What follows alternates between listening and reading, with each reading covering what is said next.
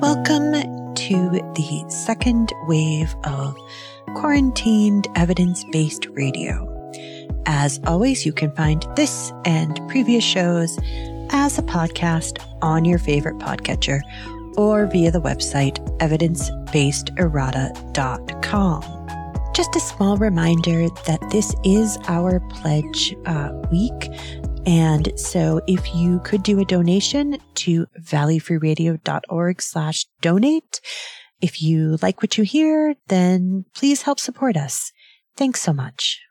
Now, I want to start tonight with a shout out to all of the trans people out there who are trying to live their lives in what is not really a great situation. And I also want to shout out the people who help them, including family and medical providers, even though that is a incomplete set, unfortunately.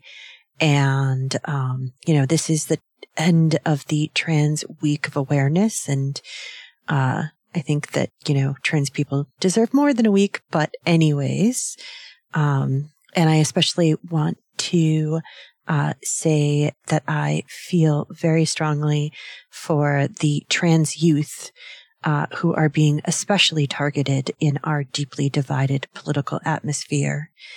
And I wish I had your knowledge when I was your age, but also don't envy you the strife being put upon you by adults who know nothing about you or your life. And I just want to, state it out loud that trans rights are human rights. And there is no reason why a person should be targeted because they do not fit into the rigid standards of assigned gender at birth. And so I just want to be very clear. I mean, I think I've always been pretty clear that I am on the side of the science, and the science is clear that transgender people exist, that they are able to, have a lived experience that is in line with the way that they feel. And, frankly, I also think that people should be able to do what they want with their bodies in all ways, shapes, and forms, as long as it's not hurting anyone else. If you want to tattoo expletives all over your body, if you want to get piercings in weird places, if you want to shave all your hair off, if you want to do any number of things, I don't care. Be happy. Do what you want. If it's not harming anyone else, then there is no reason why you shouldn't be able to have control over your own body and appearance. Obviously, it also extends to women and people assigned female at birth's ability to make decisions about their own health care and about what they want to do with their body. And these are all, separate but equal ideas. Obviously, I'm not comparing trans people to simply people who want to be tattooed or do something else. I'm just saying that all of these are part and parcel of bodily autonomy, and people should be able to identify and live their best life in any way that they choose, as long as it's not hurting other people. And you cannot give me a good argument for why a trans person is hurting anyone at all with being trans. There might be people whose feelings are hurt or who are disappointed because their partner is not who they used to be in their own heads, but that is not the same thing. And especially with trans youth, it is vitally important that we support them and that we are able to let them do what they think is right for their own bodies. Okay. With all of that out of the way, let's start with, unfortunately, another kind of unfortunate story. And again, this has to do with young children. And in this case, it's very young children. In the case of trans youth, they're usually, in young adolescents or older adolescents, I should say, teenagers, things like that. And it's another one of those weird things that TERFs often talk about, is that, they're trying to do things to prepubescent children. And I just want them to listen to what they're saying. But anyways, that's a whole nother thing. So we were going to move on to a story about very young children. And so this is hearkening back to what we did for many months earlier in the year, which is basically start the night off with a disease update. Hooray! So this week, it's another outbreak of measles, this time in Ohio daycares and schools with, of course, unvaccinated children. And we haven't talked about this in a while, so I just want to kind of go into it a little bit, that, this sort of thing is a direct consequence of the Andrew Wakefield lies that kickstarted the anti-vaccine movement back in the 90s, first in the UK and then throughout America. And now it is spread on social media networks like Facebook and Telegram and all sorts of places. And I think it is very important to say that unequivocally, vaccines are by far one of the best inventions humans have ever managed to create. The idea that one greedy man who wanted to sell his own version of a vaccine has led to such a huge increase in once conquered childhood diseases is hard to believe, but the evidence is there. So now 7 daycares and 1 school have outbreaks of measles, a disease once eradicated from the United States and the UK. As of Wednesday, there were 18 confirmed cases, all in unvaccinated children, with at least 15 of those children being under the age of 4. At least 6 had been hospitalized, according to Kelly Newman, spokesperson for Columbus Public Health. And I think as of today, it's 7. MMR vaccines are very safe and highly effective at preventing measles, Newman told Ars Technica in an email. We offer walk-in MMR vaccines at Columbus Public Health Monday through Friday every week. We have not seen an uptick here on MMR vaccinations yet from what we usually do, but that is not indicative of uptake overall, since we do not know what is being given by providers in the community. So it could be that people are getting vaccinated, but frankly, I doubt it. And of course, vaccine resistance also rose during the pandemic when politicians made the COVID-19 vaccine into a political football. In the 2019-2020 school year, 92.4% of kindergarteners in Ohio had been inoculated with the MMR vaccine. But in 2020-2021, the rate fell to 89.6%. This is far below the 95% threshold considered ideal to prevent the spread, according to CDC. And as in many other places, the coverage is not evenly distributed. So some areas have very high coverage, while other areas have extremely low vaccination coverage. And we know that measles is extremely contagious, with around 90% of those who are not vaccinated becoming infected when exposed to the infection. And that can literally just mean walking into a room where someone has previously been who is infected. It is highly contagious. Now, before the measles vaccine became available, the CDC estimates that 3 to 4 million people were infected each year, with around 400 to 500 deaths, 48,000 1,000 hospitalizations and around 1,000 cases of encephalitis. And while that may not seem huge given what we've dealt with in the era of COVID, it's still 400 to 500 more deaths than would be necessary had those people had the ability to get the vaccine. Now, the U.S. was declared measles-free in 2000, but almost lost that status in 2019. And hopefully this will not be the year where we lose that designation. Or in 2023, I should say, because obviously we're running out of 2022. But I'm really hoping it will burn out quickly and not continue to endanger children who deserve better and who should have parents who better understand science and medicine. But I want to be clear that these anti-vaxxer parents have been deceived by people who wish to profit from their fear and from their misplaced love for their children.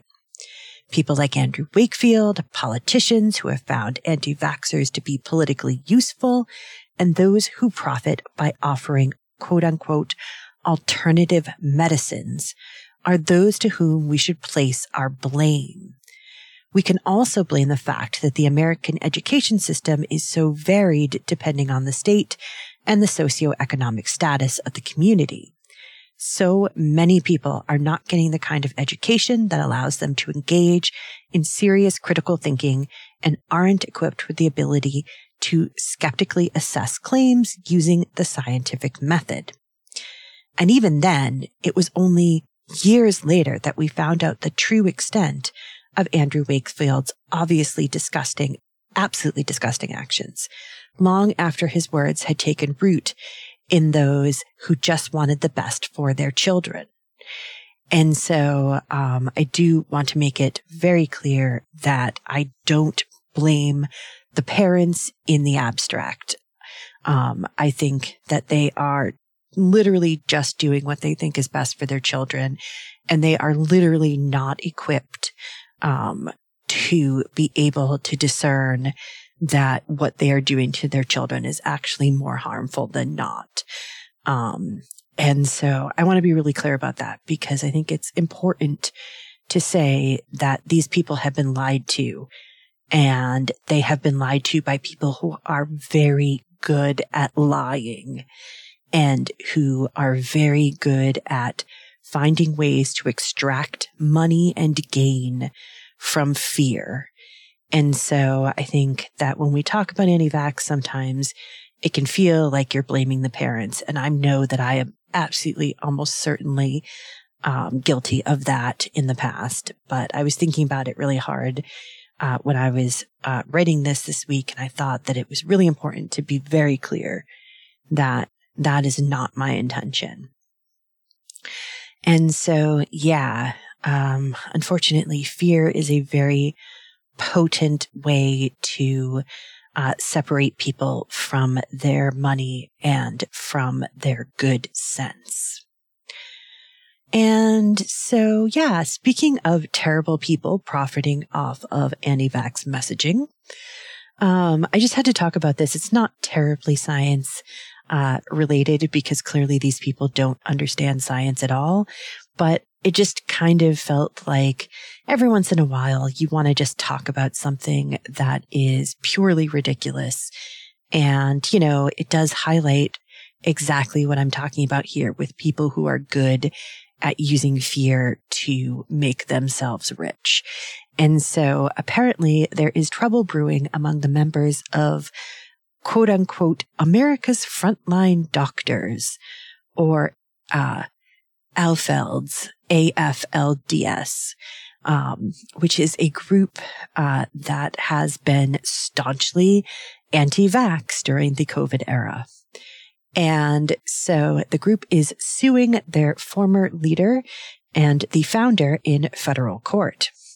Simone Gold, who founded the group, was just released from jail for her part in the January 6th uprising. And her performance there included apparently passing an injured officer without offering aid and giving a speech against COVID-19 vaccine mandates and government lockdowns in the Rotunda while the January 6th insurrection was happening. Hoo boy. She's now accused of using the quote unquote charities funds. And I will definitely say quote unquote charity because just because it's registered as a charity, I don't think that a organization absolutely positively run on the express idea of deceiving people about COVID-19 should be considered a true charity. She's accused of using their funds to buy her and her boyfriend a $3.6 million mansion and of also, among other things, and then having staged a coup in order to shut others out of the organization. Now, the lawsuit claims she seized control of their bank accounts, which are said to have at least $7.3 million. Think of all of the other things that could be used for.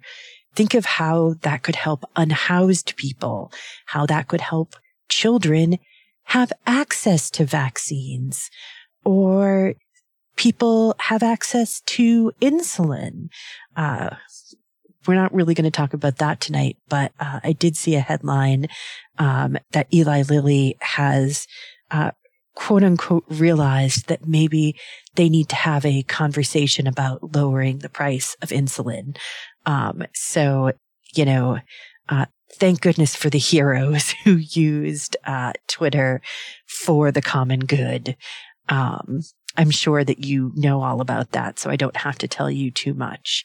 But anyways, she apparently has seized control of the website, which has been pumping out propaganda defending her and she claims that it is actually the chair of its board of directors, Joseph Gilbert, who is the true thief. It seems, though, that Gilbert probably has the receipts, as they say, having actually hired a forensic accountant to go over the books.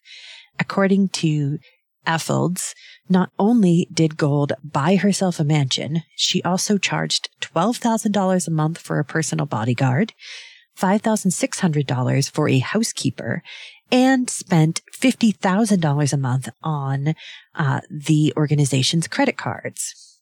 She also bought 3 cars, including a Mercedes-Benz, and took unauthorized private plane flights, one of which cost over $100,000. I mean, honestly, there are no good guys in this fight, but hopefully it will make people pause a bit before thinking to take advice from or especially donate funds to this kind of an organization. And hopefully the two factions will continue to fight each other in court and therefore have less time to spread their anti-science and hateful messages. These include championing the use of ivermectin and hydroxychloroquine. One member, Stella Emanuel, claimed that hydroxychloroquine was a cure for COVID. She also believes that gynecological issues are caused by, quote unquote, having sex in dreams with demons and witches, and that modern medicine contains alien DNA. Oh, and also that researchers are attempting to make a vaccine for religion, as in to inoculate people against developing religion, which is just ridiculous on the face of it. There is no way that one could do that. And so Gold, since getting out of prison, has also opened a new venture called Gold Care, a for-profit health and wellness service that offers telemedicine and wellness consults for large fees. Affeld's lawsuit alleges that she forced employees of the charity to work for her new venture while still being paid through Affeld's. So yeah, all of these people are bad, and I hope that they are all disgraced by the end of this. But who knows, in this day and age, they'll probably all be able to continue to persuade people to be skeptical of vaccines, which are, again, one of the most impressive inventions in the history of humanity. And they will do it for profit. I remember, or I haven't said this in a while, you might remember my famous phrase, which is that you are not mad at science, you are mad at capitalism. And this is that laid bare. They are in this strictly for the money. They do not care about the victims of COVID-19. They are just in it for enriching themselves. And it is obscene and disgusting. And, I don't understand how they are able to do this thing. Well, I do. I mean, obviously we have free speech and things like that. And I do believe in that. I believe people should be able to say what they want, in certain venues, of course. But I am, just very, very saddened by these kinds of people. And some of them may be true believers, but, it doesn't look like they are. It looks like they have really been in it for the money. Okay. So let us switch gears completely now.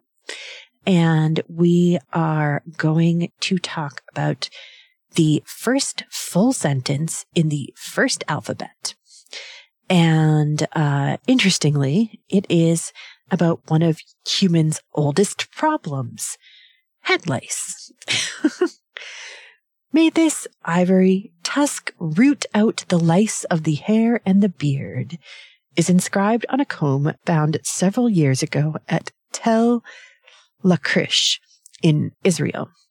This was once the site of a major Canaanite city-state in the second millennium BCE.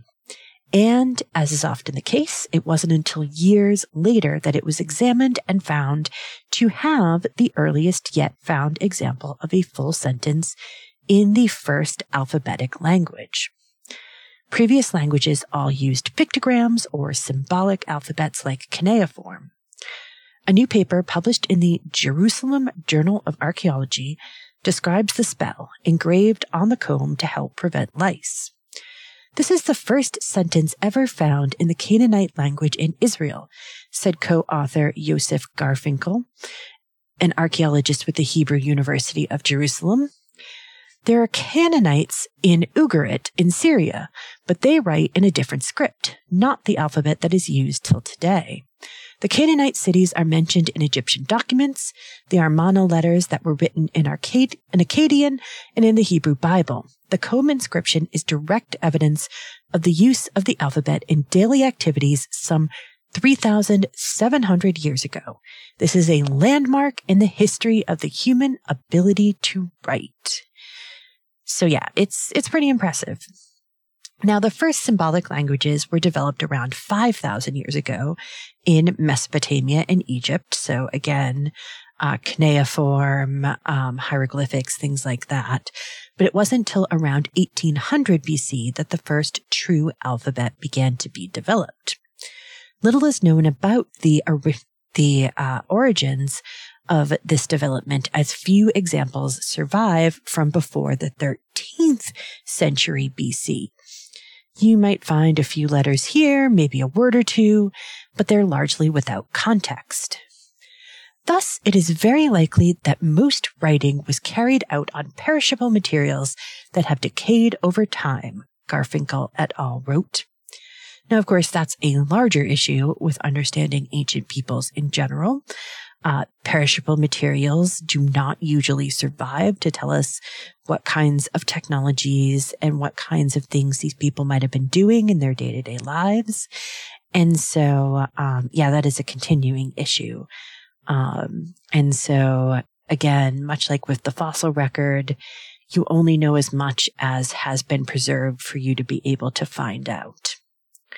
Now, the area around Lachish has actually been producing inscription fragments from the 13th and 12th century BC since the 1930s, which suggests that this region played a large part in the alphabet's early history.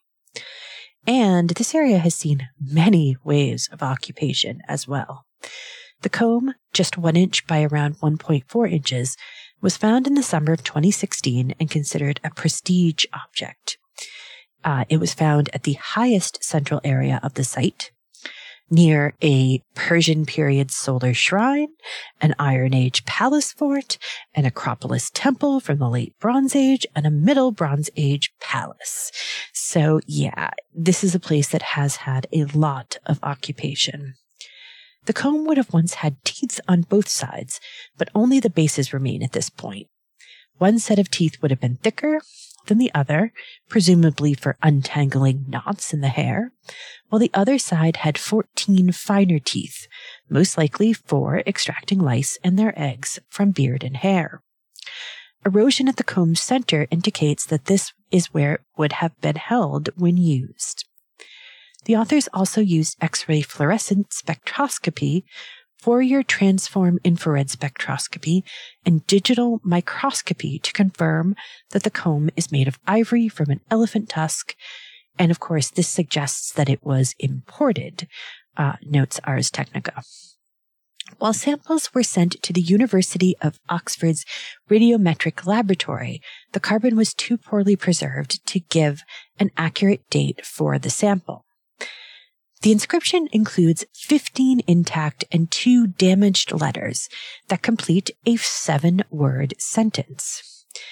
Now, the inscription is crude for modern standards, but still considered fine, considering how small that the letters are and the time period. Now, the letters become progressively smaller and lower in the first row, with letters running right to left. And of course, that's the way that modern Hebrew is written. But then the engraver turned the comb 180 degrees when they hit the first edge, and then engraved the second set of letters from left to right in the way that modern English is. Now, they actually ran out of room and had to add the last letter below the second to last. As noted, the letter translates to the sentence, "May this tusk root out the lice of the hair and the beard." And it's the first object discovered in the region to refer to the actual purpose of the object itself. Now, the researchers were actually able to confirm the presence of nymph stage lice on the base of the second tooth. And so that is pretty cool. Now, the previous oldest sentence is 400 years younger than this inscription.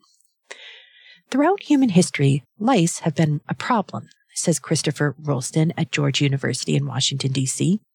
We can only hope that this inscribed comb was useful in doing that which it says it was supposed to do, root out some of these pesky insects. Now, Ralston, who was not involved in the research, told New Scientist that this was a brilliant decipherment. And, it is so cool that this is an inscription that refers to ordinary life rather than a political or trade document. I mean, both of those are fascinating and good, but it is really excellent to be able to learn more about the day-to-day lives of people rather than just of the political elite's machinations, basically. So very cool. All right, so 'tis the season, and we are going to just do a tiny bit on Thanksgiving before we take a break. So I know you've probably heard this before, but in case you've forgotten, it is not the tryptophan in turkey that makes you sleepy after dinner. Chemist Doug Young of the College of William and Mary teaches a special session of his advanced biochemistry class on Thanksgiving every year. Young's research is centered around amino acids, including tryptophan. All proteins in the body are composed of different combinations of 20 amino acids, of which tryptophan is one. Now, why do we even associate tryptophan with sleepiness? Because it's a precursor to serotonin and eventually to melatonin, which we associate with sleeping. But it turns out that eating tryptophan doesn't actually trigger sleepiness right after a meal. And it also turns out that turkey isn't even a great source of tryptophan. Apparently, there's more of the amino acid in soybeans, Parmesan cheese, and even pork. The food coma you usually get comes from overindulging on carbohydrates. This causes a spike in blood glucose levels, which is then countered by your body, which causes it to dip, making you feel fatigued. All right. So we are going to take a break, do some show promos and some PSAs. And when we come back, we're going to do a couple of story updates. And then I think I have one more story after that. But do stay tuned. You are listening to Evidence-Based Radio. Outbreaks of whooping cough, or pertussis, are happening across the United States. This serious respiratory disease can be deadly for babies. By getting the whooping cough vaccine, called Tdap, during the third trimester of each pregnancy, women can pass antibodies to their babies to help protect them until they're old enough to receive their own vaccine. Learn more at cdc.gov/pertussis/pregnant. That's pertussis, PERTUSSIS. Table of Contents is a weekly music program that assembles an assortment of songs and sounds of many genres, and which may entail literally taking a random collection of musical sources off the shelf and giving them a turn on the table, or spin in a CD or tape player. Each week presenting shows which can at times be organized and orderly, and at other times perhaps be not as much so, yet never dull. Tune in Friday nights, 10 p.m. till midnight on WXOJ LP, Northampton 103.3 FM. It's a very important week here at Valley Free Radio. We're having our pledge drive this week. As you know, we're a community radio station, and we rely heavily upon the generosity of our listeners. We're a totally volunteer-run radio station, and we need your generous support to keep the lights on and to keep the station going. So I respectfully ask you, please support Valley Free Radio with your donation. You can visit our website at valleyfreeradio.org to make your donation. Thank you very much. There are everyday actions to help prevent the spread of respiratory diseases. Wash your hands. Avoid close contact with people who are sick. Avoid touching your eyes, nose, and mouth. Stay home when you are sick. Cover your cough or sneeze. Clean and disinfect frequently touched objects with household cleaning spray. For more information, visit cdc.gov/COVID-19. This message brought to you by the National Association of Broadcasters and this station. Hey, this is Wendy, host of Valley Free Radio's Subculture Music Program, featuring new wave, post-punk, indie, and electronic music from the 70s to today. Join me every Friday night from 8 to 10 p.m. here on WXOJ, or stream it live from your favorite listening device at valleyfreeradio.org. In our polarizing political climate, it's become difficult to find shows willing to discuss, much less listen to, different points of view. Our job is to talk about things we hope you'll find interesting without all the shouting. To disagree without being disagreeable. To provide incisive, factual commentary that cuts through the weekly spin cycle and aims to enlighten, not enrage, our listeners. So tune in for Civil Politics, Friday evenings at 7 here on Valley Free Radio, or anytime at civilpoliticsradio.com. Okay, we are back, and you are still listening, I hope, to Evidence-Based Radio. Just a small reminder that this is our pledge week, and so if you could do a donation to valleyfreeradio.org/donate, if you like what you hear, then please help support us. Thanks so much. So, as I said, we are going to be doing a couple of updates. And this story actually dropped just a little bit late for the Halloween season. But researchers have created a facial reconstruction of the Connecticut vampire, JB55. They have also strengthened the case for his identity as John Barber. Now, we've talked about this story a few times in the past, and so Barber's remains were first discovered back in 1990 in Griswold, Connecticut. And he was among several bodies uncovered in what was a forgotten graveyard. And the way that his body was placed into the ground made it very clear that he had been exhumed, and his skeleton had been repositioned in order to prevent him from being able to come back from the dead, basically. And so new efforts by Parabon Nanolabs and the Armed Forces DNA Identification Laboratory, using DNA analysis and a 3D scan of the skull, have created the new image. Previous research had suggested that the skeleton belonged to a middle-aged laborer around 55 when he died. Signs of lesions on the ribs suggested a chronic lung condition, almost certainly tuberculosis. Now, tuberculosis was generally the culprit when people were accused of being vampires. We've talked about Mercy Brown. We've talked about John Barber.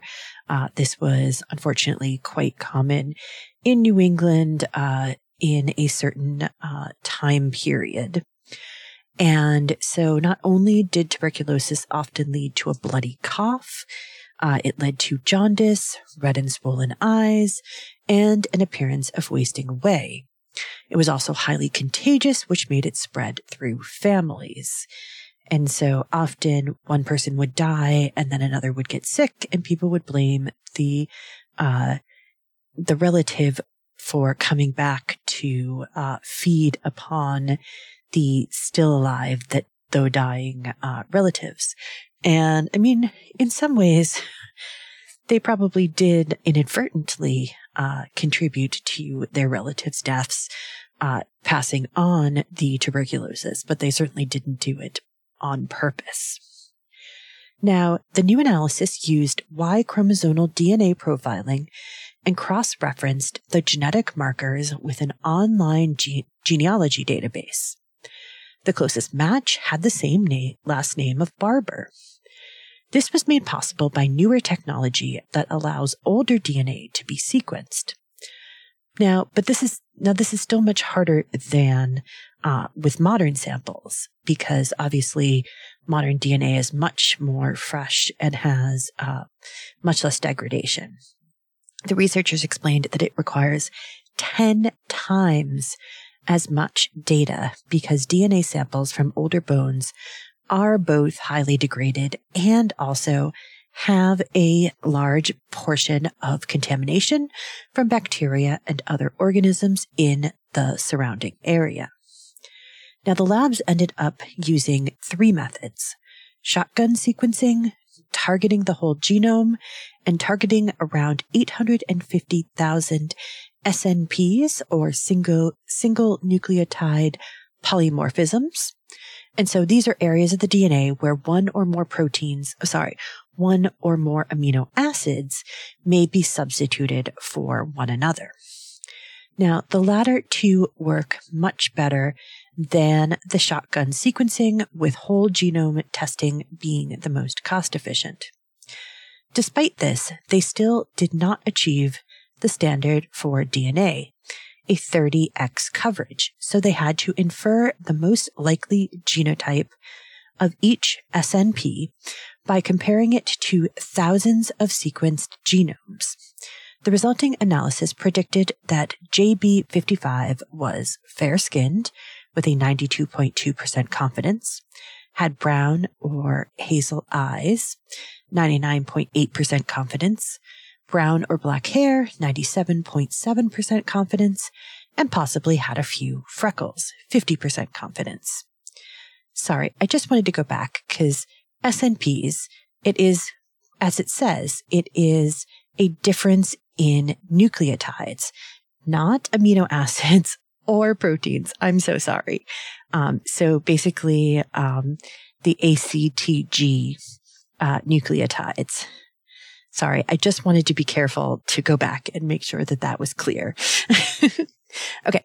In order to truly image the face, however, they needed to make a 3D scan of the skull, which they did, and then they asked a Paragon forensic artist, Tom Shaw, to then use his abilities to recreate the face.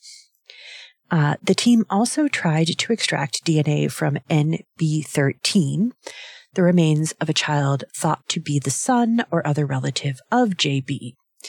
Now, while that DNA was even more degraded, there was enough overlap to show at least a third-degree relation, making them first cousins. Then the DNA from both was uploaded to the genetic database GEDmatch, which connected them to other people with the last name Barber that lived approximately in the same time and place in New England. And so this therefore makes it highly likely that JB55 is indeed John Barber. Now, I've tweeted a link to a video on the discovery so that you can see the face for yourself if you'd like.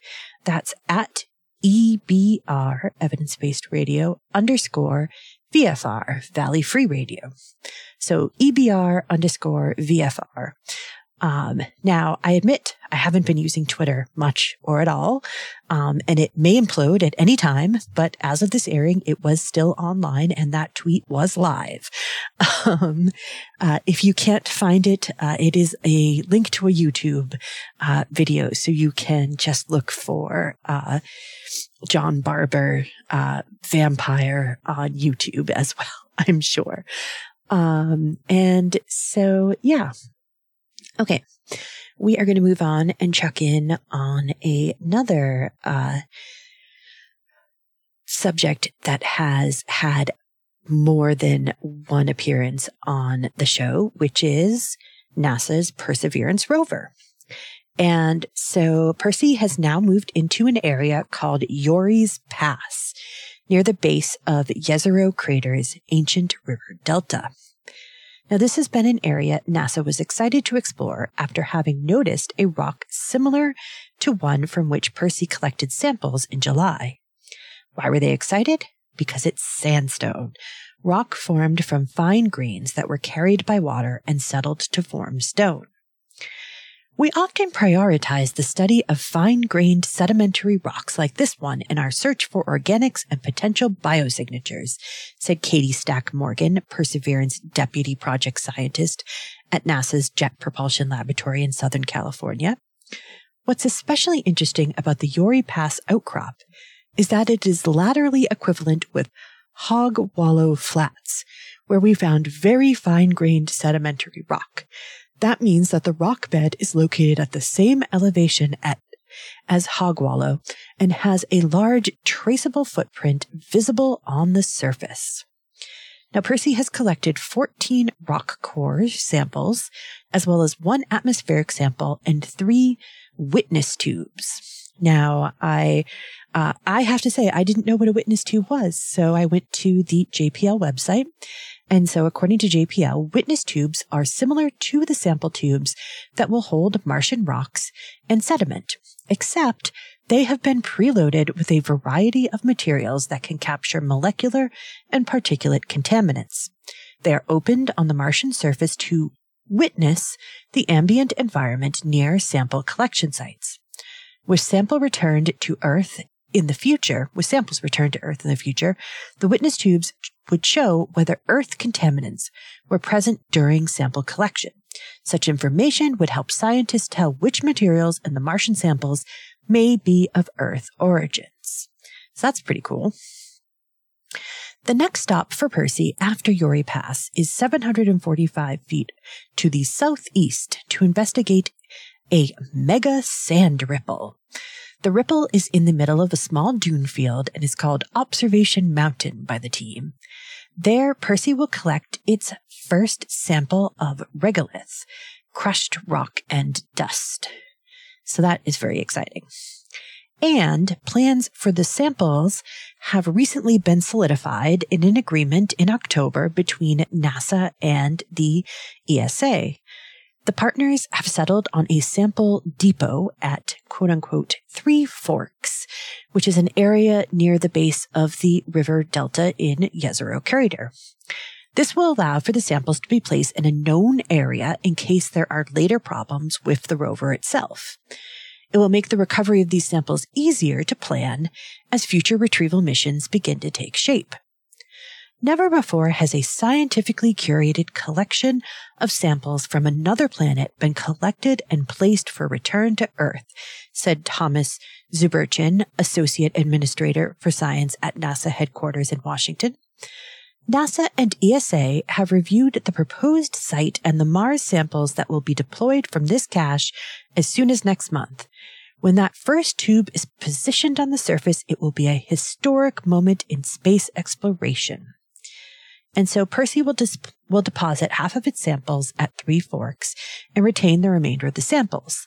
The plan is still to have Percy rendezvous with the future Mars launch vehicle, but the cache at Three Forks will serve as a backup site. Choosing the first depot on Mars makes this exploration campaign very real and tangible. Now we have a place to revisit with samples waiting for us there, said David Parker, ESA Director of Human and Robotic Exploration. That we can implement this plan so early in the campaign is a testament to the skill of the international team of engineers and scientists working on Perseverance and Mars sample return. The first depot of Mars samples can be considered a major de-risking step for the Mars sample return campaign. Now, of course, remember that the sample return mission is not set to set off until 2027, 28, and we are not expecting the samples to return to Earth until 2033. And then, of course, it will take a couple of years to really be able to digest all of the information that is there.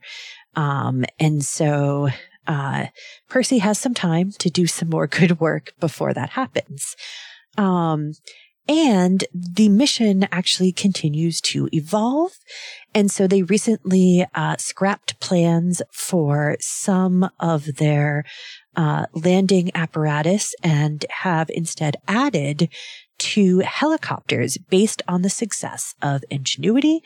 And these are also going to be basically backup collectors. So if for some reason Perseverance can't drive over and exchange the samples right with the collection mission, then these helicopters will be able to fly to Percy, presumably, and gather the material. Okay, so finally tonight, let's talk about how, after the demise of the dinosaurs, mammals developed and thrived to become one of the most successful sets of species on the planet. And how they got big. And so I always say that if aliens ever come to Earth and really want to talk to the dominant species, instead of humans, they would end up talking to either bacteria or the ants. The ants really do rule. We just live in their world. I say that because bacteria are a little bit harder to, believe in being our overlords. But the ants, I can believe the ants are our overlords any day of the week. And so anyways, mammals do pretty well for themselves. Now, mammals evolved from a group called cynodonts who lived in the Jurassic alongside dinosaurs. And before the cynodonts, there were synapsids, which are used to be called mammal-like lizards. They are not as much anymore. It's it's murky, and the kind of terminology is hard to pin down. But as I always like to talk about when we talk about these sorts of things, that Dimetrodon, the cool little lizard with the big sail that often comes in sets of dinosaur play kits, that is not a dinosaur, that is a synapsid. So Dimetrodon is in the sort of mix of the family of animals that eventually led to mammals, not to birds. And so, yeah. Anyways. And so there is obviously some debate as to when mammals became true mammals. And for a long time, they remained small, with the largest being the size of a badger. Not tiny, but most of them were between the size of a vole and a badger. Kind of squirrel-sized was average. But around 62 million years ago, just around 4 million years after the Chicxulub impact, a new set of mammals emerged. With finger-like digits and furry bodies, these animals started to become the size of a big dog. And scientists now think they know how. So the story was published in Nature, and the researchers analyzed fossilized teeth and bones of Pentalambda mathmodon, a stocky extinct mammal that weighed around 92 pounds when fully grown. They probably got a little bit bigger, so that's pushing 100 pounds, which is pretty large when you think about the fact that this is a mammal that lived only 4 million years after T-Rex went extinct, said lead author Gregory Funston, who was a research fellow at the University of Edinburgh during the study. Mammals hadn't gotten bigger than a badger for the whole Mesozoic, 252 million to 66 million years ago. So Pentalambda was 2 or 3 times that size, said Funston, who is now at the Royal Ontario Museum in Toronto. So how did they get so big after having stayed small for millions of years? The researchers believe it was the development of the placenta. They suspect that P. Bathmodon babies gestated in their mother's womb for around 7 months and were born already able to walk like a baby giraffe or horse. Today, placentals seem to be unique among mammal groups in having long gestation periods, resulting in larger and more developed young, but it is not clear when in their evolutionary history placental animals evolved to have a longer gestation, said Gemma Louise Benevento, a postdoctoral researcher in macroevolutionary paleobiology at the Senckenberg Biodiversity and Climate Research Center in Germany, who was not involved in the study. Funston explained that the animal would have looked a bit like a mishmash of different modern animals. It would have been somewhat dog-like, somewhat bear-like, but would have had a long, thin tail and feet that almost resembled human hands, complete with fingers and nails.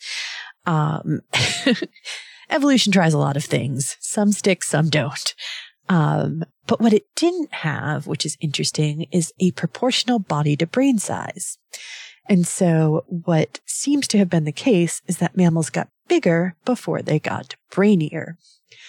Now, Funston and colleagues surveyed 12 P. Bathmodon specimens consisting of 23 bones and a mixture of 22 teeth from juveniles and adults ranging in age from 2 to 11 years old. The specimens were all found in the San Juan Basin of New Mexico.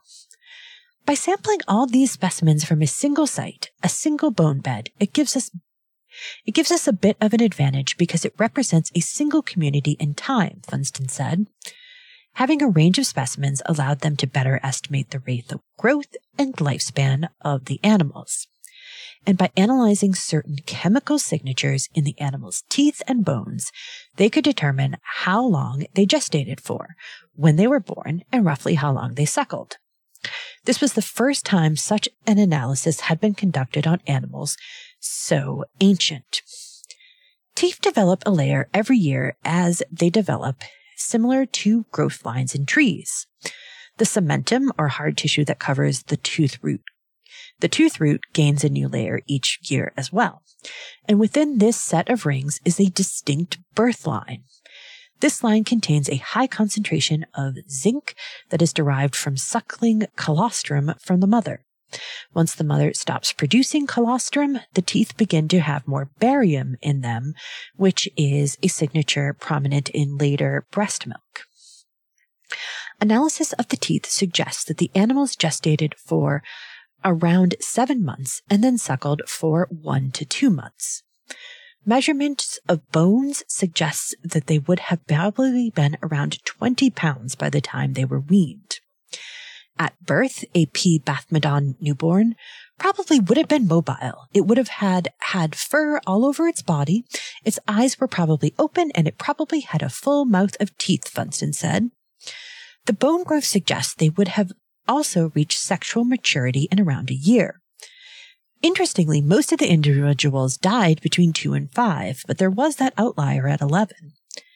Most of the specimens we have died at about 3 or 4 years old, so that's really, really quick when compared with lifespans of comparable-sized wild mammals, Funston said.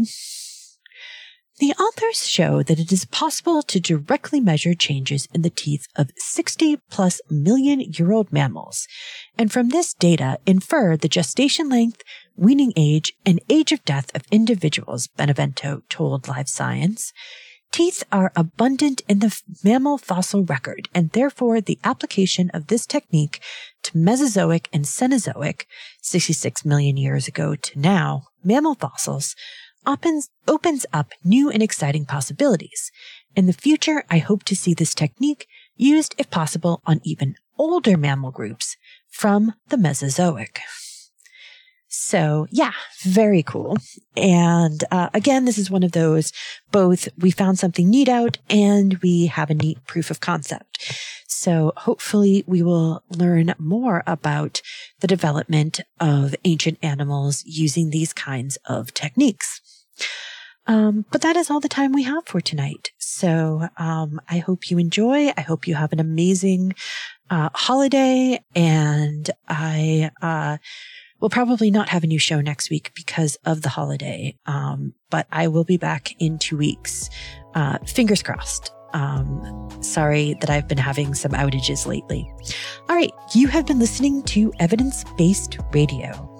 Good night. Evidence-Based Radio is a member of the PlanetSide Podcast Network. To learn more, go to planetsidepodcasts.com. The theme song is Widgeon by Birdboy. Purchase the full song at smarturl.it/birdboy.